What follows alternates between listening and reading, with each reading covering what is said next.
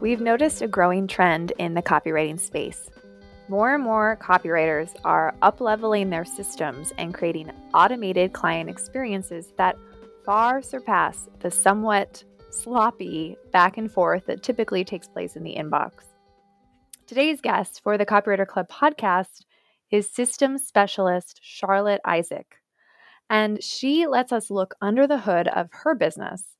We nerd out on automations, Dubsado, and client management.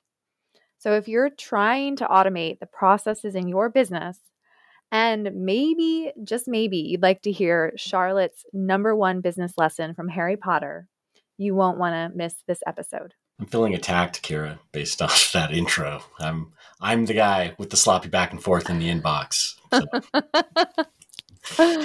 If you're listening to this podcast on the day that it was released, that means that we are currently in Nashville at the Copywriter Club in real life, hanging out IRL with some of the best copywriters in the world. And we're sharing with them some of the changes that we're making to the Copywriter Think Tank here in the very near future to make it better than ever.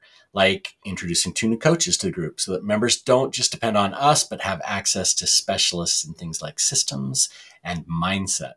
The Think Tank is our mastermind coaching program that helps copywriters take their business to the next level, whatever that means for you. That might be a larger income number. It could be creating a new program or a new offer for your clients. It could be launching a podcast or writing a book to grow your authority. Whatever you are ready to accomplish next, we'll help you do it in the Copywriter Think Tank. Go to copywriterthinktank.com to learn more. And let's get to our interview with Charlotte Issac. All right, Charlotte, let's kick this off. How did you end up as a business operations consultant? What is your story? It's a bit of a roundabout one, probably like a lot of people in this online space. I worked in creative agencies in my traditional offline job. And when I started my own business, I thought I would do a very similar thing. So I started working as an OBM, really loved it. But I realized after a while that a lot of people in our space don't really need an OBM. What they need is a really, really solid system to look after them and look after their clients. And once they have that in place, their business can kind of run on autopilot. So I kind of got dragged into it by my clients, I guess. So what were you doing before that? What was the thing that you were working on with clients before you started doing the automations? So it's kind of helping them look after their clients and look after their team members and basically hold everything together in their business, kind of like an operations manager. Okay, so can you just talk through all the differences? Because I think, especially if someone hasn't worked with an OBM, can you differentiate between a VA, an OBM, business operations, developer, like all the terms that are thrown out there? Can you talk through them? Yeah, I think that's the question I meant to ask. You said it so much better than I did, Kira. I always do, Rob. Girl power. So it's really confusing. Everyone kind of uses a different name, and it would be so helpful if there was a bit of a standardization out there. But a VA essentially helps you with tasks, and an OBM can manage your VA and manage other team members and basically hold all of your business together. So in some ways, they hold all of the people below you together. Knowing that, then let's talk about, as copywriters, as business owners, if we're thinking, okay, I need help in my business, help us like do the decision tree. When should it be the VA? When should it be an OBM? And when should it be a systems specialist specifically doing the kind of work that you're doing today? I think it depends where you're spending a lot of your time. It's super old school, but I often recommend when people are trying to figure it out to like walk away from their computer, grab a notebook and a pen and start writing out all of the things that frustrate them, that take them a lot of time, that they feel like they drop balls on. So if it's a lot of things like, chasing out my clients for homework, sending out invoices, sending proposals, all of that kind of stuff, that can be really easily systemized. If it's stuff like, scheduling social media posts and things like that, a VA or somebody could be good. If it's a little bit of everything, sometimes an OBM is a great fit to help you kind of guide. Do you need a system specialist? Do we need to plug in a VA eventually? There's so many things it could be. But again, you're not an OBM at this point, right? You're in your own category. I would fall into the system specialist category, I guess. Okay. The very loose categories we have. Okay. All right. So then let's say we're working with you. Let's say I'm a copywriter and I'm working with you for the first time to set up systems, where do I start with my system development if I'm not a systems-minded person? And I'm not. Rob knows this. I like to use my paper and notepad and stay away from systems, but I also understand the value of them. Where would you start with someone like me who's just not systems friendly? So, firstly, again, I'd walk away from the computer and we would have a chat around what things look like right now. So, what you do to look after your clients, what your process is, what's working, what's not working. And we'd kind of come up with this giant list of things that need to happen from the very beginning of a client relationship when they reach out to you or someone kind of refers them to you or however that looks like, right through to when the work is done and you need to offboard them and maybe invite them to come back to you as a client in the future. So we get all of that out on paper before we start looking at systems. And I find that even the people that are most shy of systems, once we do that, they realize that they probably really need a system because there is so much that happens in that entire process. So can we go just even a little deeper in that? Like, I know we've sort of got this topical idea of what you're going to be asking about, but again, I'm almost saying, hey, let's do this exercise with me or with Kira and me. Just with you, Rob. Just with you. As we sit down, it's like, are you going into every single piece of the business? Are there general categories? How many bullet points end up on that list of things that you want to systematize? It's a little bit never ending. So with my own clients, I tend to focus on the client management side of things. We do dip into other things and kind of touch on other systems that they might need to employ, but my focus is really on the client management side of things. So the first question I ask, because you're the guinea pig, Rob, is how people find you and what happens when they find you. Okay, so mostly it's going to be through referrals, or maybe it's through something I've put out on LinkedIn or social media, something like that. Awesome. And then do you have a chat with them once they've been connected with you? Some kind of discovery call? Yes, for sure. There may be some communication and email before that, but definitely have a discovery call before we book anything. Amazing. And if someone connects you and you've gone back to them and said, hey, great, let's chat, and they don't book a call with you, I'm assuming you use Calendly, maybe? I think I've seen you use Calendly. Yeah, Calendly or TidyCal is the tool that I've been using lately. Perfect. So if they don't book a call, do you have some kind of follow-up system in place that prompts you to go back to them and check in again? Other than me just having it in my email, or the fact that we didn't get that booked, no, I don't have something automated. That does not count, right? Well, it counts. It's just not really a great system. It's a bad system. It's a system in your head. That's where I find that the systems I use with clients, that's kind of the first place that they usually start to help a lot. So for people that aren't using something like Calendly or TidyCal, Dubsado, which is the main system I use, has a scheduler, and it can also help going back and following up with people and saying, hey, you didn't book a call. Do you still want to chat? Do you have a question before we chat? Basically, so we can pull this part of the process out of your head and get somebody else, a little robot, to deal with it for you. That makes sense. And then let's say we get that first thing fixed. I'm assuming you're going to take me all the way through the entire client relationship. So we're going to be talking about onboarding. We're going to be talking about writing processes, all of that stuff as well. Absolutely. So next logical step is some sort of proposal that you might send your client. We get right into the onboarding process. What do your contracts look like? How do they sign the proposal and contract and make that first payment to you? What happens next? Do they schedule a call? What kind of welcome email do they get? All of the nitty gritty into that onboarding process. Yeah, let's keep going. Writing process is probably not something that gets automated with a tool like Dubsado, but are there check-ins throughout that process that you automate into it? Absolutely. We can kind of automate a bit of a feedback loop. I find, particularly with people that have clients that haven't worked with copywriters before, they don't really know how to give good feedback. So something that we could automate is have some kind of thing that's sent to the client that guides them through giving feedback and nudges them after they haven't given feedback after a certain amount of time. So maybe your timeline allows the client 3 or 4 days to look through everything, leave any comments in a Google Doc or whatever you end up using. Maybe the system nudges them after 2 days and says, hey, you've got a couple of days left to do this. If you have any questions, let me know, blah, blah, blah. Okay. And then as far as offboarding goes, what are some of those pieces that you would walk me through? So the first thing that I find a lot of people forget to do is ask for referrals or testimonials, all that kind of stuff, the things that kind of feel awkward to do, but we all know we probably should do. So in an offboarding process, we make sure that we always have something to do that, whether it's asking for a Google review, getting people to fill out a feedback form. I find it kind of depends on where you are in your business and what's actually going to be helpful to you. Making sure that we are tidying up the relationship with a nice little bow and kind of closing the door so that you don't have a client come back to you months and months later saying, hey, we've just got to tweak this one little page. They're probably the two big things that go in there. And when you're talking about the system, like we're talking about the system and these magic fairies that do all this for us and it sounds amazing, but are you just talking about Dubsado? Dubsado is the primary system I use and it can do it all really. And that's the reason I like it so much. Okay, so can you talk about Dubsado versus other systems that we may be familiar with? Just that, like why is Dubsado better? Why should we consider Dubsado? So Dubsado and Honeybook are probably the two that most people have heard about. They're kind of the big two out there. Anybody that's met or have a friend that uses one of them probably knows it's a little bit like a cult. People get like really, really excited about it.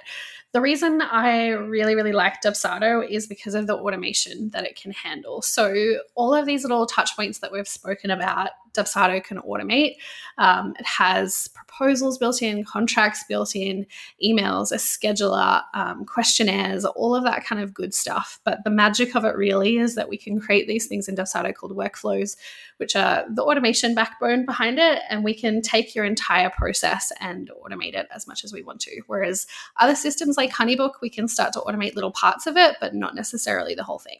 Okay, so this is maybe where the magic starts to happen, where I start to get a little bit excited, because one of the struggles that I have with systems is that even if I build my systems in my business, I've still got to jump in at every step and make sure that something is happening. So, let's go back to that booking a client system.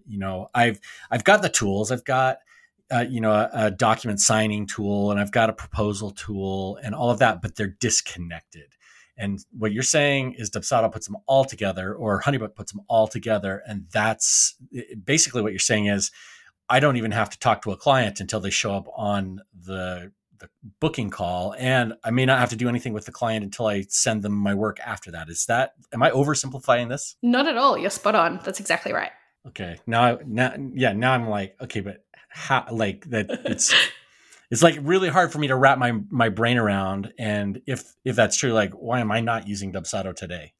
A lot of people find it really scary. They're kind of like, oh, this is going to be a lot of work. And admittedly, Dubsado can be a lot of work to set it up. That's why people like me have a job, I guess. But it is one of those things that once it's set up for you, it truly is like these magical little fairies, like Kira said. So is it something that I can do on my own through, if I'm like, okay, Dubsado is the way to go, I'm going to set it up. Is that something you recommend? I mean, you also do it for people, but so can I do this on my own? Yes, you can for sure. So I do it for people. I also have a group program where I help people do it, but there's also people that do it on their own. Probably comes down to how much time you have, how techie you are, how willing you are to kind of get into the trenches of it, I guess, and just figure it out. But definitely both of you would be more than capable, and I'm sure everyone listening as well would be. I don't know about that. Yeah, I don't know.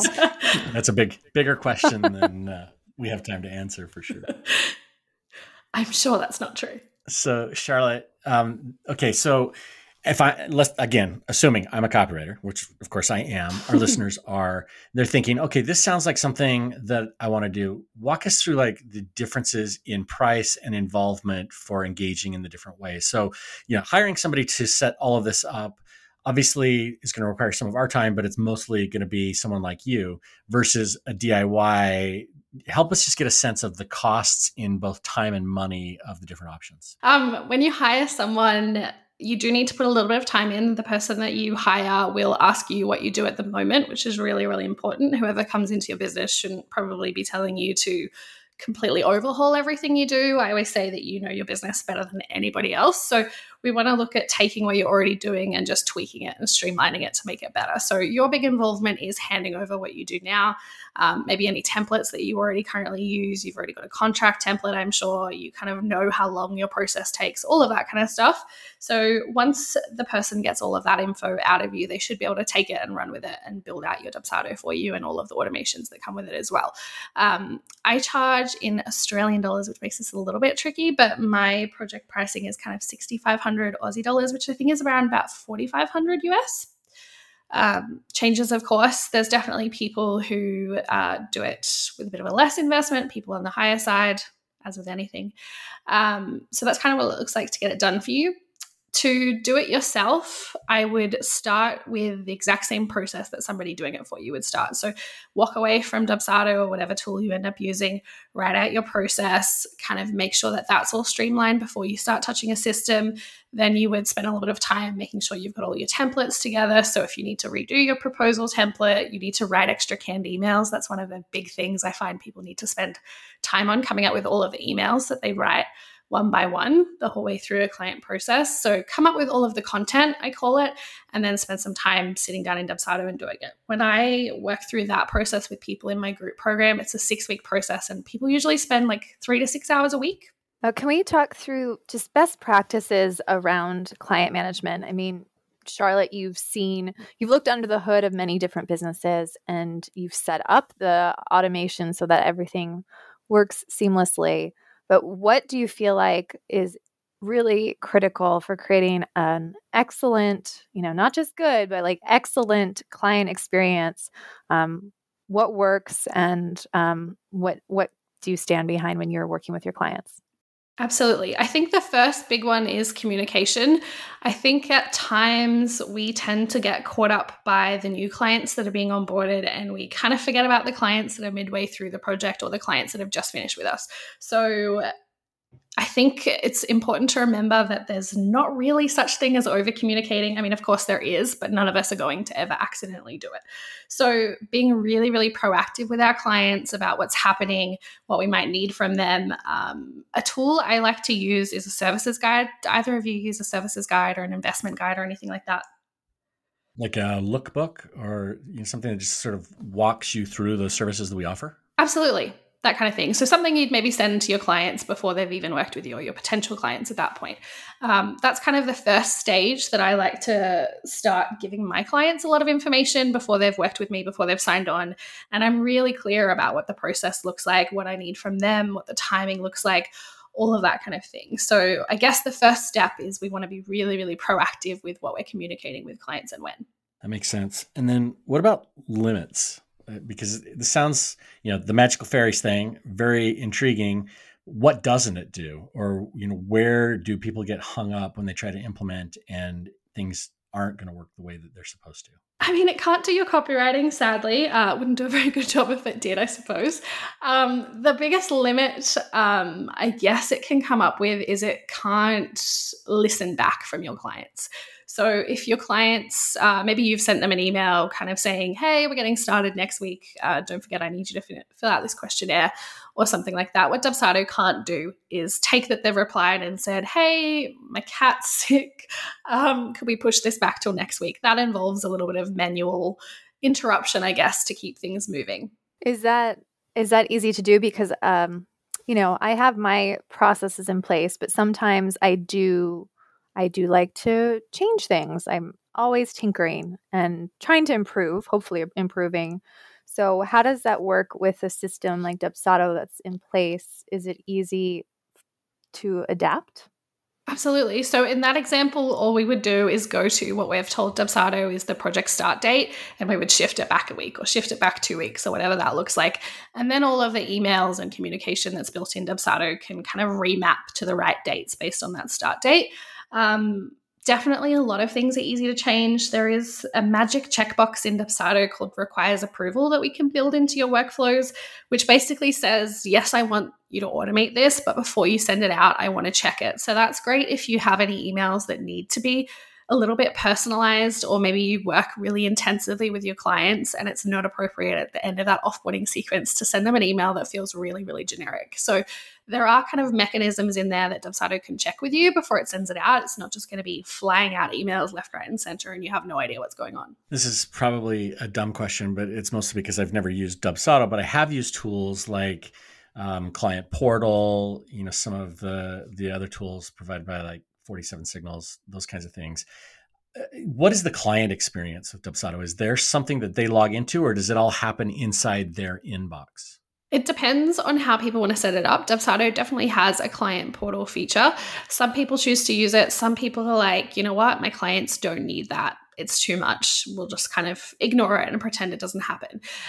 It does connect into your inbox. So all of the emails that it's sending out go straight from Google if you use Google or whatever you use. So from the client's experience, it could look exactly the same as if you were just sending it to them from Gmail. Or you could choose to use the client portal, in which case your clients get those emails, but they can also log into the client portal and see all of their invoices and see all of their questionnaires and things like that. And would you recommend using that as part of, making the service better or an added value? Or would you say, actually, that stuff is extra, you don't have to worry about it? Like, where's the recommendation there? It really depends on how you work with your clients. So the copywriter I work with uses the client portal, and I love that because I've probably done about 10 projects with them. So I know everything they've ever sent me is in the one place, and I can go and find stuff, which is so, so helpful. On the flip side of that, I have clients who maybe their clients are in the SaaS industry or something like that, and they're just going to find a client portal kind of annoying. They just want the bare basics of things. They want a really, really easy process that doesn't have extra bells and whistles, and they just choose to roll with the email so that everything is in one place, and they're kind of working with the clients the way their clients expect them to be working with. As we work with tools like this one, Dubsado and Honeybook, and we have so many great tools we can use as service providers to elevate the experience. What do you think will no longer be acceptable as a service provider, working in this space, this online space? What do you feel like we should be aware of that just like it's not going to look professional moving forward because there's so many tools we could use to improve our services and the client experience? There's a couple that jump out at me. The first one is I really, really hope that under communicating or ghosting kind of becomes a thing of the past. It is so easy now to set up automations that make it easy to look after your clients so that they never feel like you've just dropped off the face of the earth. That's a little bit of a selfish answer. The one that I think people are going to kind of realize is a bit of a problem not to have is kind of like a whiz-bang proposal that looks really beautiful and professional and looks similar to your website, has great images, has great testimonials, has your contract and your invoice attached. I think that's something that's becoming the norm in the industry, and it's quite obvious when you work with people that don't use that, that maybe they need to systemize a little bit. All right, let's cut in here and talk about what stood out from the first half of the conversation with Charlotte. So, Rob, for me, we've talked a lot about OBMs, virtual assistants on the podcast, but hearing Charlotte talk about the differences between an OBM and a VA and a specialist helped me understand it even more. She described the OBM as someone who manages people and the VA as someone who really manages the tasks in a business. And the system specialist is someone like Charlotte who will come in for a project, build the thing, and then leave. And so that did help me clear it up a little bit more in my mind because we do get asked that question repeatedly. So I'm glad that she clarified that for us. Yeah, that's definitely helpful. And I think this is where a lot of us get tripped up when we're ready to have that first hire in our business, figuring out, okay, who is it that I need to bring in?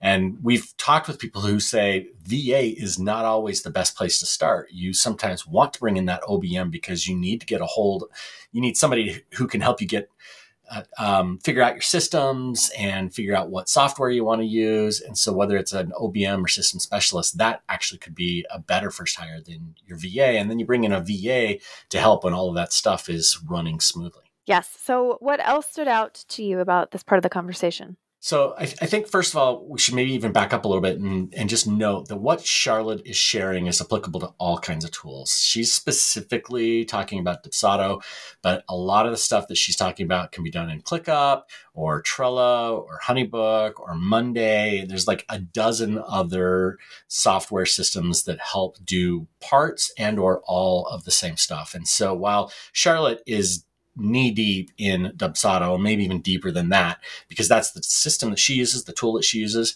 What she's sharing in particular about processes, systems, and the way you run your business can be applied to a whole host of other tools. And so if you've been listening and thinking, oh, I'm not going to use Dubsado, there's still a lot here that's worth listening to.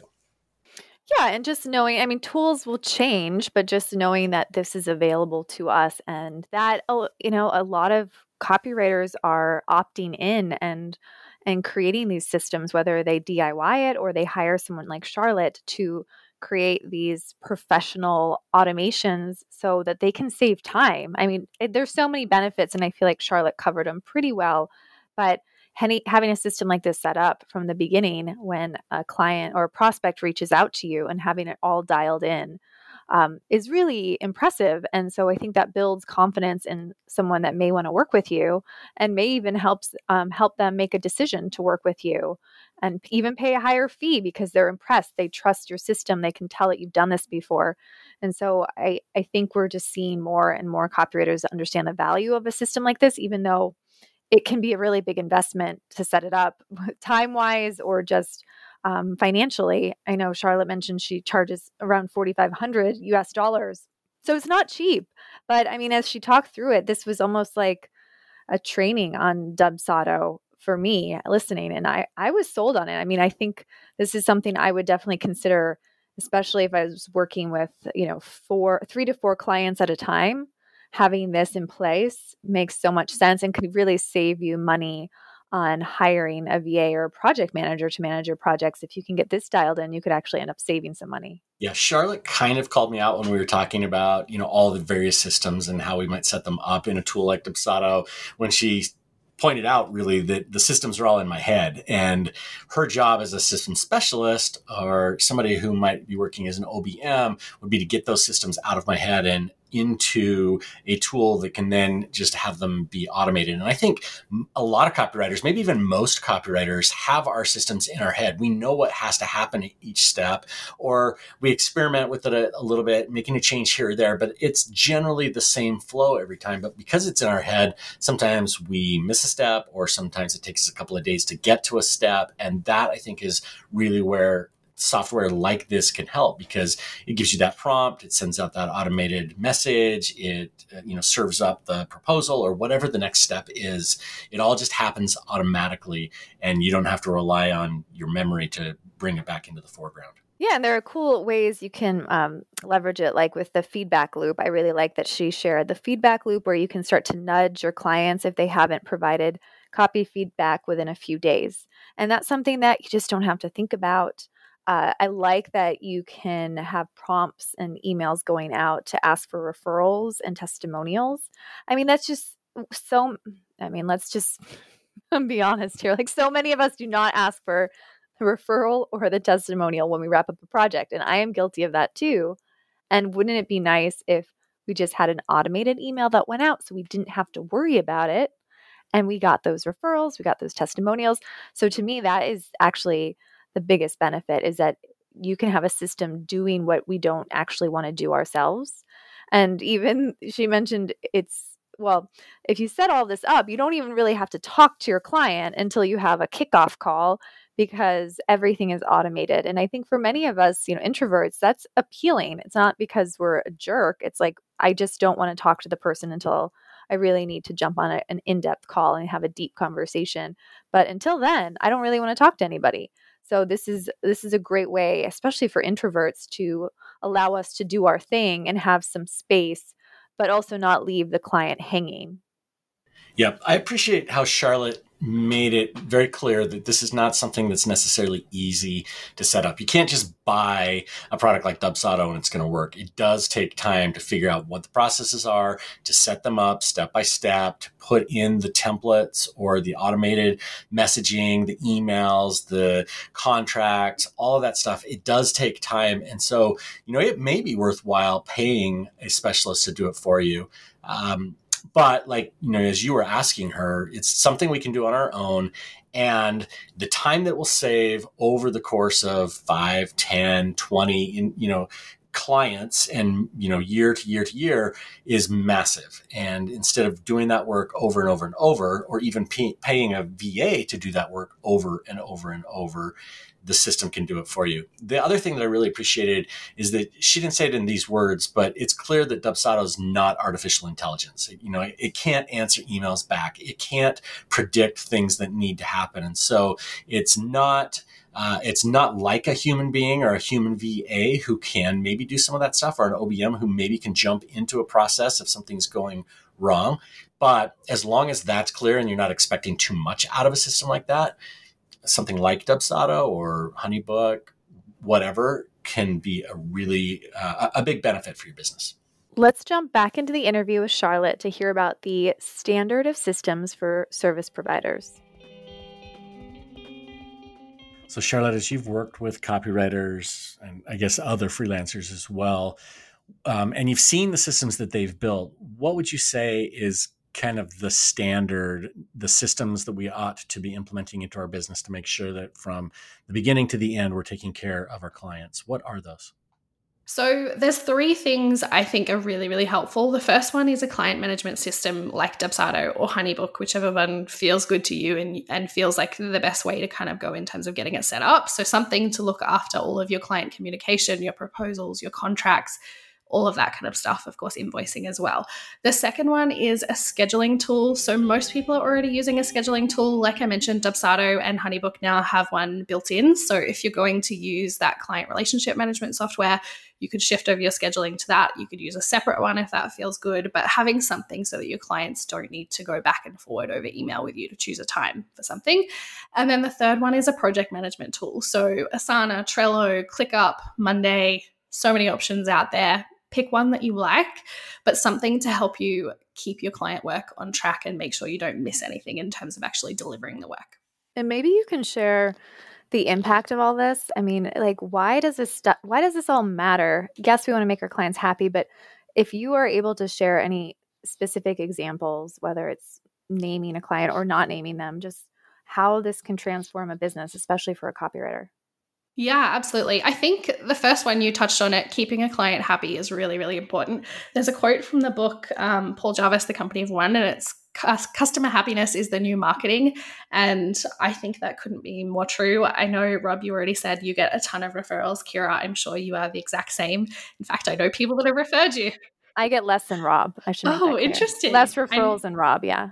That can't possibly be true. But I just keep my clients happy, I guess, is what it comes down to. Yeah, absolutely. And the thing is, Rob, you're probably working really hard to do that because you can keep your clients happy without systems. It's just that you're working really hard to do it. So the next thing that a system gives you is it takes all of that stuff out of your head and moves it into something that just deals with it for you. So you're kind of programming your own VA when you use a system like Dubsado or HoneyBook. You're saying, look, this is what I expect from you. This is the process that I want to take my clients through. You go and manage that. I'm going to dip in with the copywriting and the high-level client care, but you just take care of that basic stuff for me. So a lot of time back is the big thing, a lot of kind of space in your head back. And one of the examples, and this is from one of my copywriter clients, but I won't name her, she mentioned that it used to take her kind of 4 or 5 hours to onboard a new client, and it takes her less than 10 minutes for each client now. Okay, that's significant. That's definitely worth considering. Definitely. So I'm curious about your business, Charlotte. How do you use systems in the work that you do in helping others set up their systems? Yeah, so I, of course, like to walk the walk. I've got all of these things set up for myself, and I'm such a nerd that I had them set up on day one of my business. Maybe not the right decision, but felt good and exciting to me. I have a lot of other systems as well around keeping myself and my team on time. that's probably the other one. I usually recommend people start with something like Dubsado or Honeybook to at least automate the communication side of things. The next step, and the one that I've been really focusing on for the last year, is working on my ClickUp, which I really, really love. Can you share more about your team? So, how many team members, how do you all work together, and what does that structure look like so that you aren't overwhelmed by managing a team? Yeah, it's going through a little bit of a change at the moment. So it's in flux. At the moment, I have one person who works with me. She is still a contractor, but works kind of as a part-time employee. So I'm about to move her into an account manager role and then hire a new person to work through some of the implementation in my business. So at the moment, she has just kind of for the last 18 months been working on, inputting things into Dubsado and doing a lot of that kind of technical stuff behind the scenes that can be quite repetitive once you've done this for a while. I've been doing it for 4 years now. So things like putting in canned emails,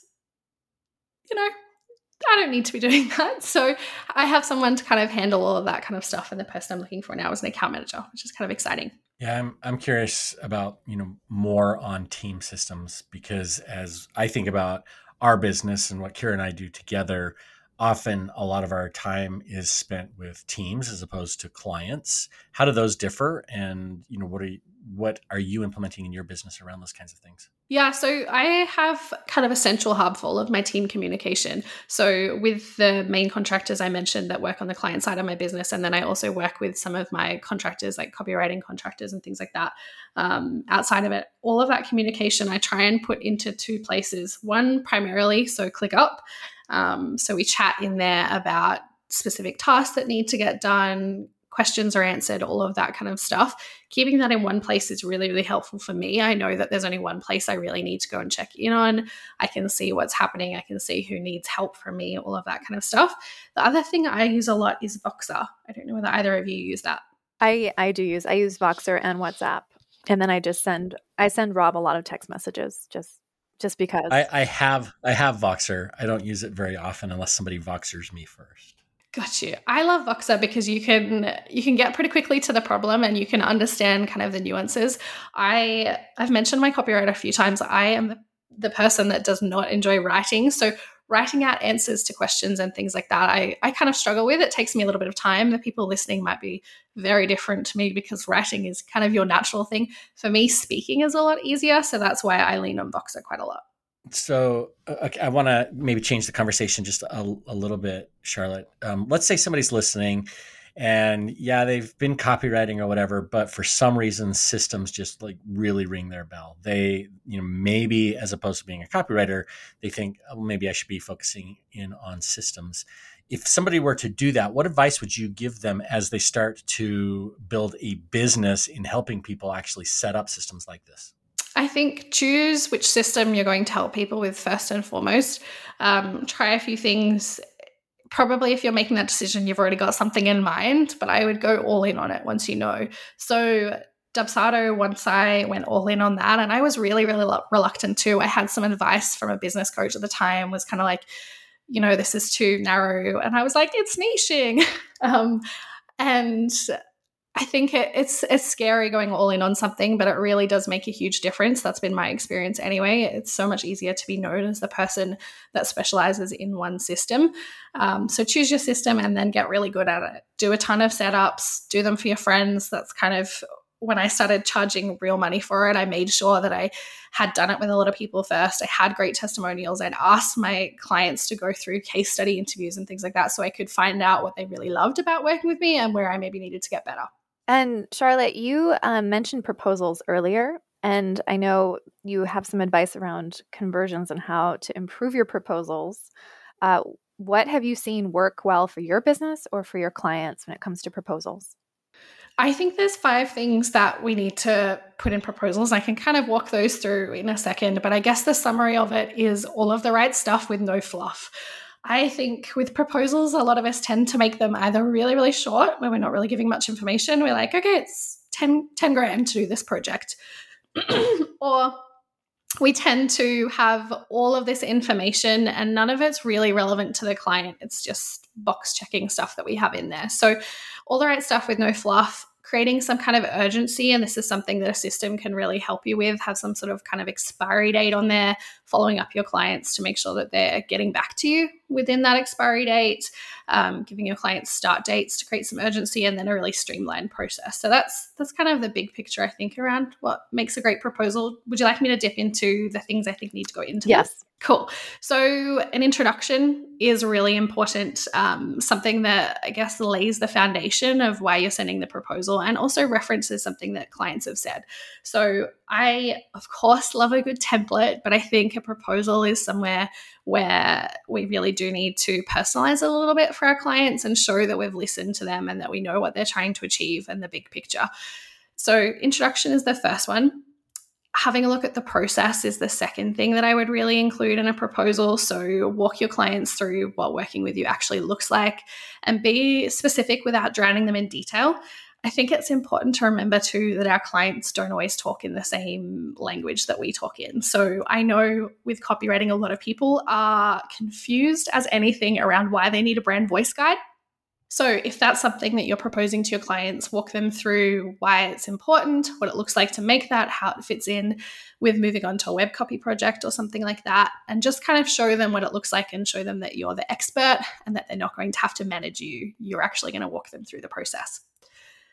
The next thing is having some kind of testimonial or case study in there. And again, we're just trying to remind them what's possible. This is probably moving into your territory, Rob and Kira, as copywriters compared to mine, you know, the value of a good testimonial. And I think a lot of people don't put them in proposals, but they make a huge difference.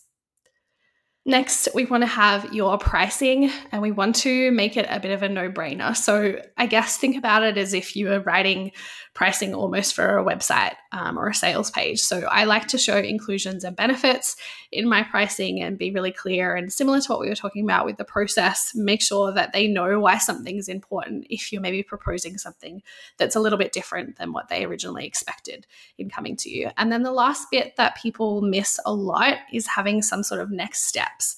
So what do they actually need to do to move forward with you? So to say yes in Dubsado, they probably need to hit the submit next button.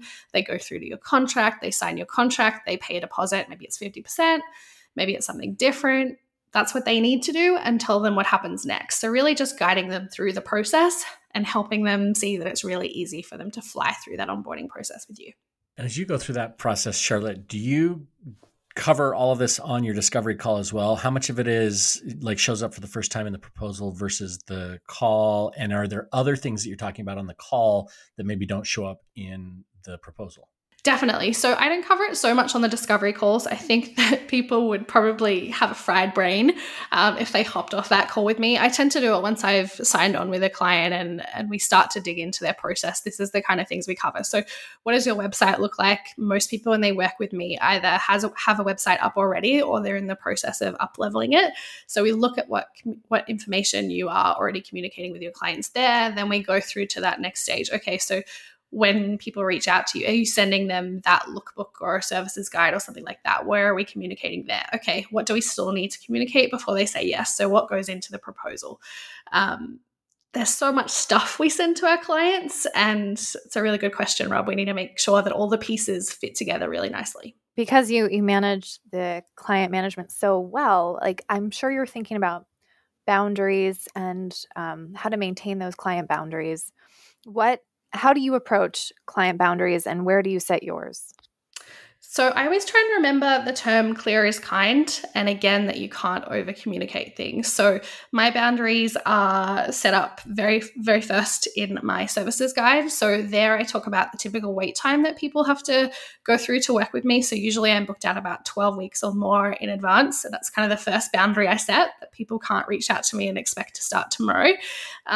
In that kind of format, you could also set the boundary on how long your projects take, what your pricing is, all of the things that are not really negotiable in working with you. And then through the onboarding process, I try and reinforce that a lot too. So people know how to communicate with me. I only check my emails a couple of times a week. That's another boundary I set. I don't give out my phone number. That feels like a very important one. I think boundaries can be very personal, and they can be whatever you like them to be, as long as you communicate that with your clients. Yeah, we were going to ask for your phone number, but I guess that's not happening. Oh, sorry, Rob. Yeah. How much time do you spend in your business, every day or every week? What does that look like? And how do you make sure that you're getting the right things done? So I work 4 days a week. I work Tuesday to Friday. Monday is kind of a free day for me, and I don't usually work unless I'm launching something. Occasionally, I can't stop myself from working that day. So from my 4-day work week, I typically spend 2 days a week on client work and 2 days a week working on my business and the programs that I run as well. So the 2 client days usually look like a morning's worth of calls. I only do calls on Tuesdays and Thursday mornings. So from about 6 till 10, because a lot of my clients are in the States, I'm based in Australia. And then my afternoon is spent actually doing things, responding to emails, all that kind of stuff. The other 2 days are completely clear days. So I might be working on updating one of my programs or working on some of the marketing leading up to a launch, kind of whatever is the business project I need to be focusing on then. How do you manage your own productivity and, just getting all this stuff done? Because to me, you're a superhero at this point. You have systems in place. You've got everything well organized. What do you do when you actually sit down to do the work? What works for you? I am really, really strange in this perspective in that I don't really like being told what to do, including if I'm telling myself. So I know a lot of people like time blocking and they kind of map out exactly what they have to do on all of these days. Personally, I find that really, really restrictive, and weirdly, it makes me less productive. So what I like to do is have those 2 free days a week. I have a list in my ClickUp. I don't try and systematize myself too much. I have kind of a good timeline for client work and when that happens, and all of that kind of thing happens like clockwork. But when it comes to the work that I do in my own business, I try and give myself an overall list and I cherry pick from it each week. I don't usually miss things. I mean, of course, there's things I always put off, but I find that giving myself the freedom to work on what feels exciting to me on that day means that I get through things a lot quicker, and I do a better job of them as well. So I think you mentioned that you have a team. How much of the work gets done by your team, and how do you make that whole process work? Yeah, templates. So a lot of my implementation, in fact, almost all of my implementation these days is done by my team. I work very much in the strategy realm at the moment. So going through the process that we started to talk about those questions beforehand, how do people find you? What does it look like to work with you? What does the timeline look like? What do we need to communicate with them about this? That's kind of where I sit with my clients and I help them work out the overall process and streamline it. Then my team helps translate that into Dubsado land. So things like setting up proposals, putting hand emails into Dubsado, working through all of the settings, and basically setting Dubsado up the way we had planned it when we'd gone through the process. So that's where my team mostly works. And then I have people that help me with non-client stuff as well. Yeah. What type of marketing systems have you created for yourself? Marketing is the least favorite part of my business. Outsourcing, does that count as a system? I'm probably representative of a lot of clients of copywriters. I have a marketing degree and I don't really like marketing. I struggle to talk about myself. So I have people I lean on to get my marketing done. So I have a copywriter, I have a social media manager. I work with someone on a few other little bits and pieces as well. And my VA kind of pulls it all together and plugs in my emails into ActiveCampaign and all of that kind of stuff. My strategy there is to make sure that I get better people than me to do it because I know otherwise I'll avoid it. Charlotte, if you could go back in time to when you were just starting out your business, what advice would you give you that might help you make progress faster as a business owner? I think go with your gut, and I think it's important to listen to people and get their advice. But I think deep down, we all know probably what we should be doing and focusing on in business. So that's the first thing. And the second thing is probably to do things that scare me. In hindsight, my business would have grown a lot quicker if I would suck it up and talk about myself. I was really lucky that referrals have always been a big part of my business and they really helped me grow. But I'm sure that I did it the slow way because I was so reluctant to talk about myself, be on social media, put myself out there. Well, what advice would you offer to copywriters who are listening and also feel that fear? I mean, we feel it even though we help our clients with their own marketing. we struggle to show up and share our voice and viewpoints too. So what advice would you give to them if they're struggling? I'm so happy to hear that both of you still feel this. It's something that doesn't really go away, is it? Something that I try and remember is that everything felt hard once and it doesn't anymore. So the thing that feels hard to me now probably won't feel hard to me in 6 months.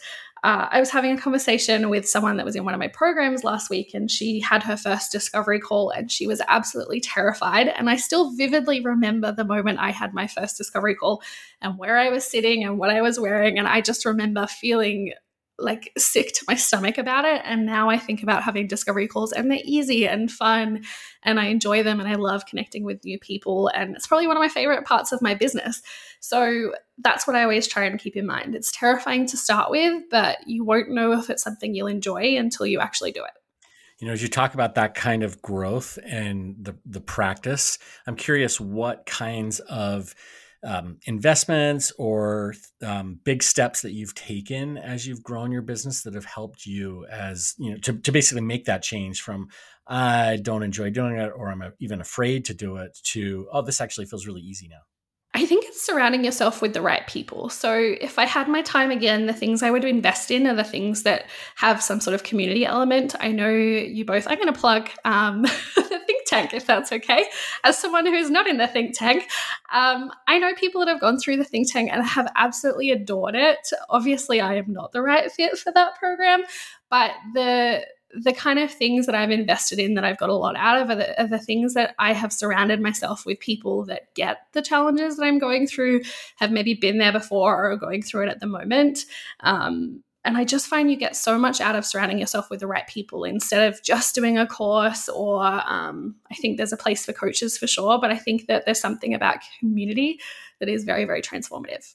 And I'm curious, we work with so many copywriters who are just feeling fatigued right now, exhausted as we're kicking off this new year. How do you take care of yourself? And, what are your self-care practices, if you have them, that help you stay feeling energized, excited about what you do, and focused? That is such a mood for this year, isn't it? So many people have told me that they feel the same way. And yeah, it's so real. The first thing I try and do is have my Mondays off. I know that's not directly self-care, but giving myself less time in my business really, really helps me keep my energy high throughout the whole year. I find that when I work 5 days a week, I can do that for a while and then I need a holiday and then I can do it again and then I need a holiday. So always trying to make sure that from a business point of view, I do less than I could do to make sure that I don't get burnt out is kind of the best place to start. Once you're already there, it's a little bit hard to wheel back, but kind of outside of that practice of taking Mondays off, I always try and do things. This year, I'm going to try and come up with some more creative hobbies to help me switch my brain off. I did a little bit of pottery last year, which was kind of fun. I'd like to learn Italian. We'll see. I love that. Wait, pottery? Wait, tell me, like you're spinning the pottery on the wheel or like, what are you doing there? Don't be too impressed. I'm definitely not an expert. Yeah, I've done a few little classes where you have the wheel thing. It's very messy and it's very therapeutic. Like you can't think about work when you're doing it. And I guess that's more of what I'm trying to bring into my life this year. Okay. So I like that you mentioned that because one of the things this year that I feel like I have been missing, and maybe it's because of the last, the weirdness the last 2 years, but it's like creativity or exposure to more things. So one of the things I'm trying to do is draw more, sketching, that kind of thing. So maybe there's something in the air that's making us look for these kinds of hobbies. I don't know. I think so. I'm impressed that you're going to get into drawing. Please share them. Don't be impressed until you see how poor my drawings are. They're terrible. You send me your drawings. I'll send you a photo of whatever I make. We'll be embarrassed together. I would like to see these drawings as well. Please send them my way. Okay, so we ask this question frequently on the show, and interpret however you'd like. But Charlotte, what do you think the future of online marketing in this space that we're in? What does it look like to you? It's a really, really interesting thing to think about, isn't it?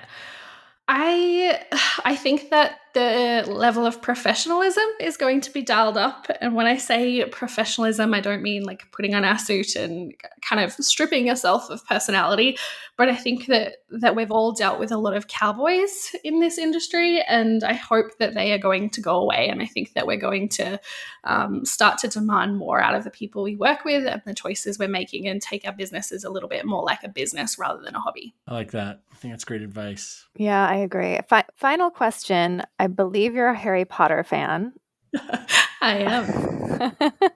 What is a business lesson you've taken from Harry Potter? Oh, that is really cool. Oh.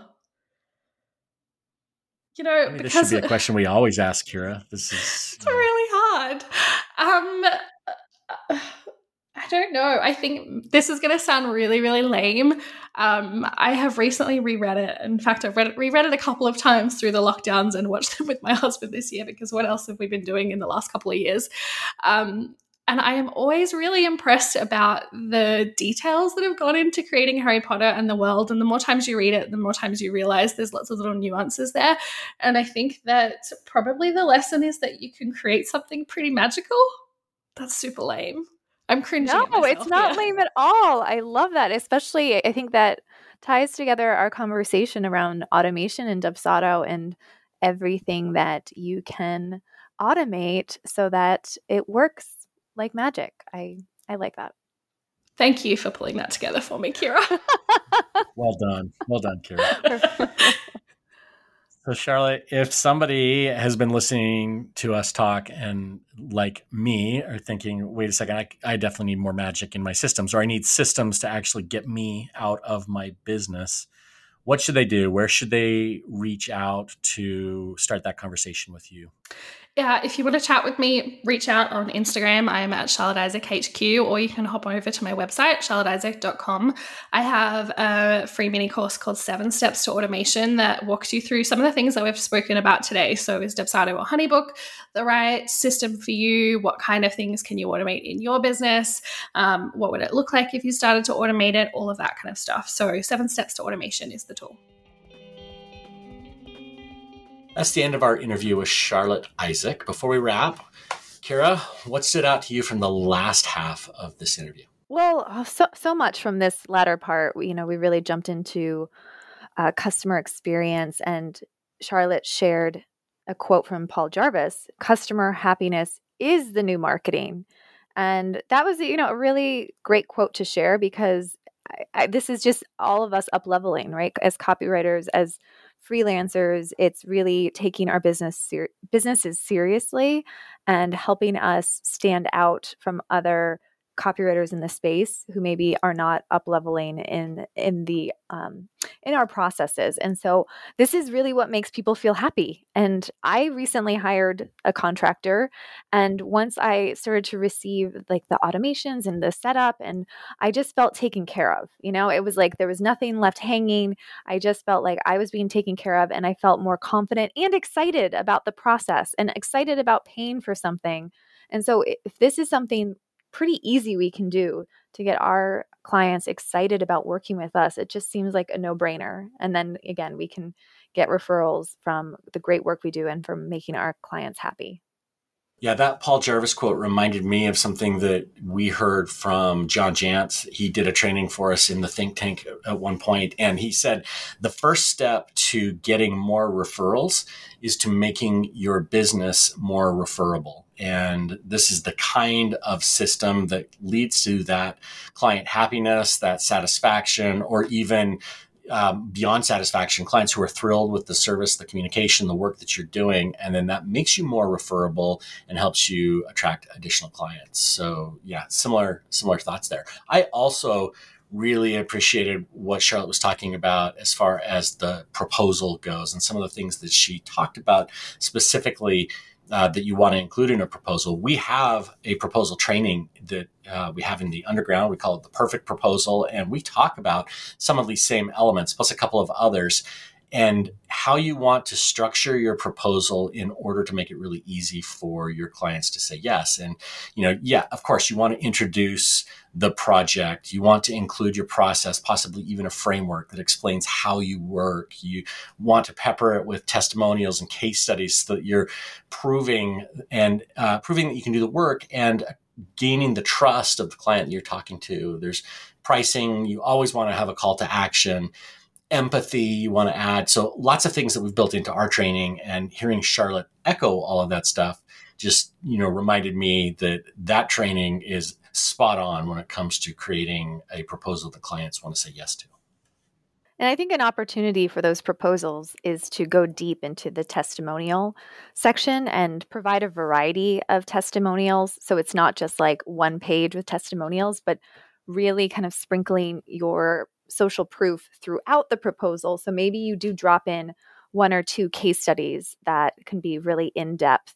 And then maybe you have like a couple testimonials that are just a sentence or two about how amazing it is or how amazing you are.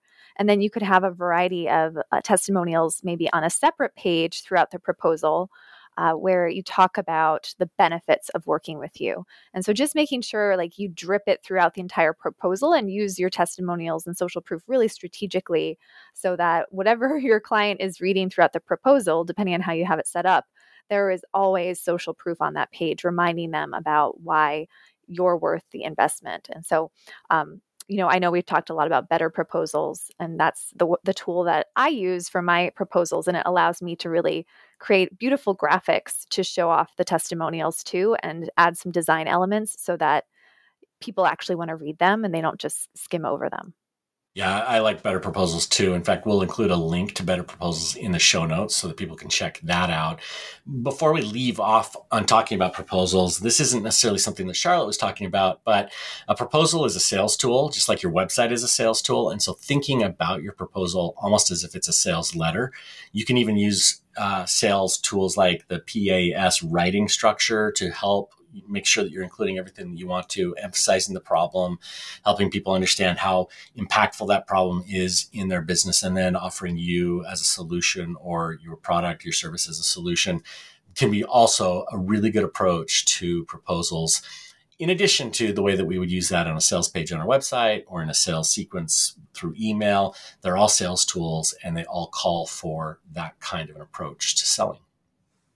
Charlotte also shared that, we talked about her day and how she spends her time. And I enjoy, talking about the schedule, especially from someone like Charlotte, who's clearly well organized and understands systems. And so just hearing how she actually appreciates to have more freedom in her day. And she doesn't like doing time blocking and necessarily like blocking every moment of the day. That just was good to hear because that's how I like to work as well. And it just is a great reminder that there's no one right way to do your work throughout the week, that, we all have different preferences and different working styles. And so I think this is just great to listen to a podcast like this and hear different styles to figure out what works best for you. Yeah, I think, if I'm not mistaken, Charlotte is the second person in not too long who's mentioned working a 4-day work week. And I'm choosing to take this as a sign from the universe that we need to be working a 4-day work week, whether that's Mondays off or Fridays off or whatever. Yeah, more of that. Yeah, I think we were doing a better job of that until TCC IRL came up. The event, yes, the event is a lot of work. So, but it's also cool that Charlotte just knows that she needs to take Mondays off. And I think she said, I do less than I could do to make sure I don't get burnt out. And that quote stood out to me because, yeah, we can always do more. I can always do more. There is a limit where you tap out for the day, but I think there's just this frustration as being an entrepreneur today, just to always do one more thing, before you end the day. And sometimes it's just a good reminder that you could do one more thing, or you can end the day early or at a decent time so that you can rest and just live your life and not get burnt out. And clearly she has experienced some burnout, so she's protecting herself against that. And that's why she's taking Mondays off. And that's just something that I know after our event is over, that will be really important to me to start to have those kind of self-care practices in place again. Yeah. And when we were talking about self-care, we mentioned I mentioned that I am trying to do more drawing. Last week when we were talking about some of the stuff that we were doing, meditation, you're like, wait a second, I was doing a ton of it and now I'm not. I'm like listening to this one, I'm the same way. I'm like, oh crap, I need to draw more because of IRL, we've been so busy. I've let that slide a little bit. And so it was a reminder to me to pick that up. One other thing that I have been doing, though, very consistently because it shows up in my emails, is reading more poetry. And I'm not sure that that's necessarily self-care as much as it's just trying to open myself up to different ways of seeing things. But having it show up in my inbox every day makes a difference. And maybe I just need a reminder to show up in my inbox to say, okay, Rob, take 5 minutes and draw a picture, or do some kind of a sketch or something like that. So anyway, I am feeling a little chastised, just like you were last week. Yeah, I think it's just prioritizing life outside of business, and that allows you to avoid getting trapped inside the business. So whether it's drawing for you or for me, like even last night, it was just, there was a ton of stuff to do on a Monday, but I just wanted to shut off and like cook a meal for my family, which I don't always do. And so, but to me, like that's the whole point of creating this business, is that we are able to do these things and enjoy it and enjoy the leisure of our lives too. And so I think Charlotte seems to have a good handle on that and is pursuing these hobbies that allow her to have that daily reminder. Your last question to Charlotte was about Harry Potter. I know you asked that because she's a fan. And I thought it was actually kind of a really nice way to wrap up this episode, because what we've been talking about this entire episode is how do you install a little extra magic into your process or into your systems, or help your clients see something just a little bit different from you. And, we teach a lot of this in the accelerator and encourage people to see things differently, and to, especially when it comes to systems and processes, to figure out where can there be a little surprise for your client? Where can there be some kind of a magic thing that happens? And so I like that as a way to end this podcast, is thinking about what can we do to make the process or the experience of working with us more magical for our clients. Yeah, I could tell I impressed you with that question. Even though I'm not much of a Harry Potter fan. The people pleaser in me is always excited when I do impress you. And so that was a moment. That was a moment for me because I'd actually done my homework prior to the interview. So yes, that's the end of this episode of the Copywriter Club podcast. The intro music was composed by copywriter and songwriter Addison Rice. The outro was composed by copywriter and songwriter David Muntner. If you liked what you've heard today, if you really liked it, or if you just kind of liked it, please leave a review on Apple Podcasts, or share the episode with someone you think could like it or may need some systems help. And if you want to listen to a couple of other episodes where we talk about systems in depth, be sure to check out episode 44. We interviewed Abby Woodcock, and that, going back, just thinking about this, that was a really good interview about systems and the systems you need in your business. And she is a specialist at that. And then also episode number 207 with Jordan Gill about the systems that you need in your business and what she's done to literally have the system save her business. They're both great interviews, and you may want to check them out. And then just a reminder to check out the Copywriter Think Tank. Link is in the show notes. Again, that's our mastermind. We've added a couple of new coaches and some other changes that are coming in the future. We'd love to have you be part of that. Thanks for listening, and see you next week. Copywriters coming together to help the world write better copy and make more money. Kira and Rob's Copywriters Club can make you lots of money. Listen to it. Kira and Rob's Copywriters Club can make you lots of money as long as you listen through the whole damn episode.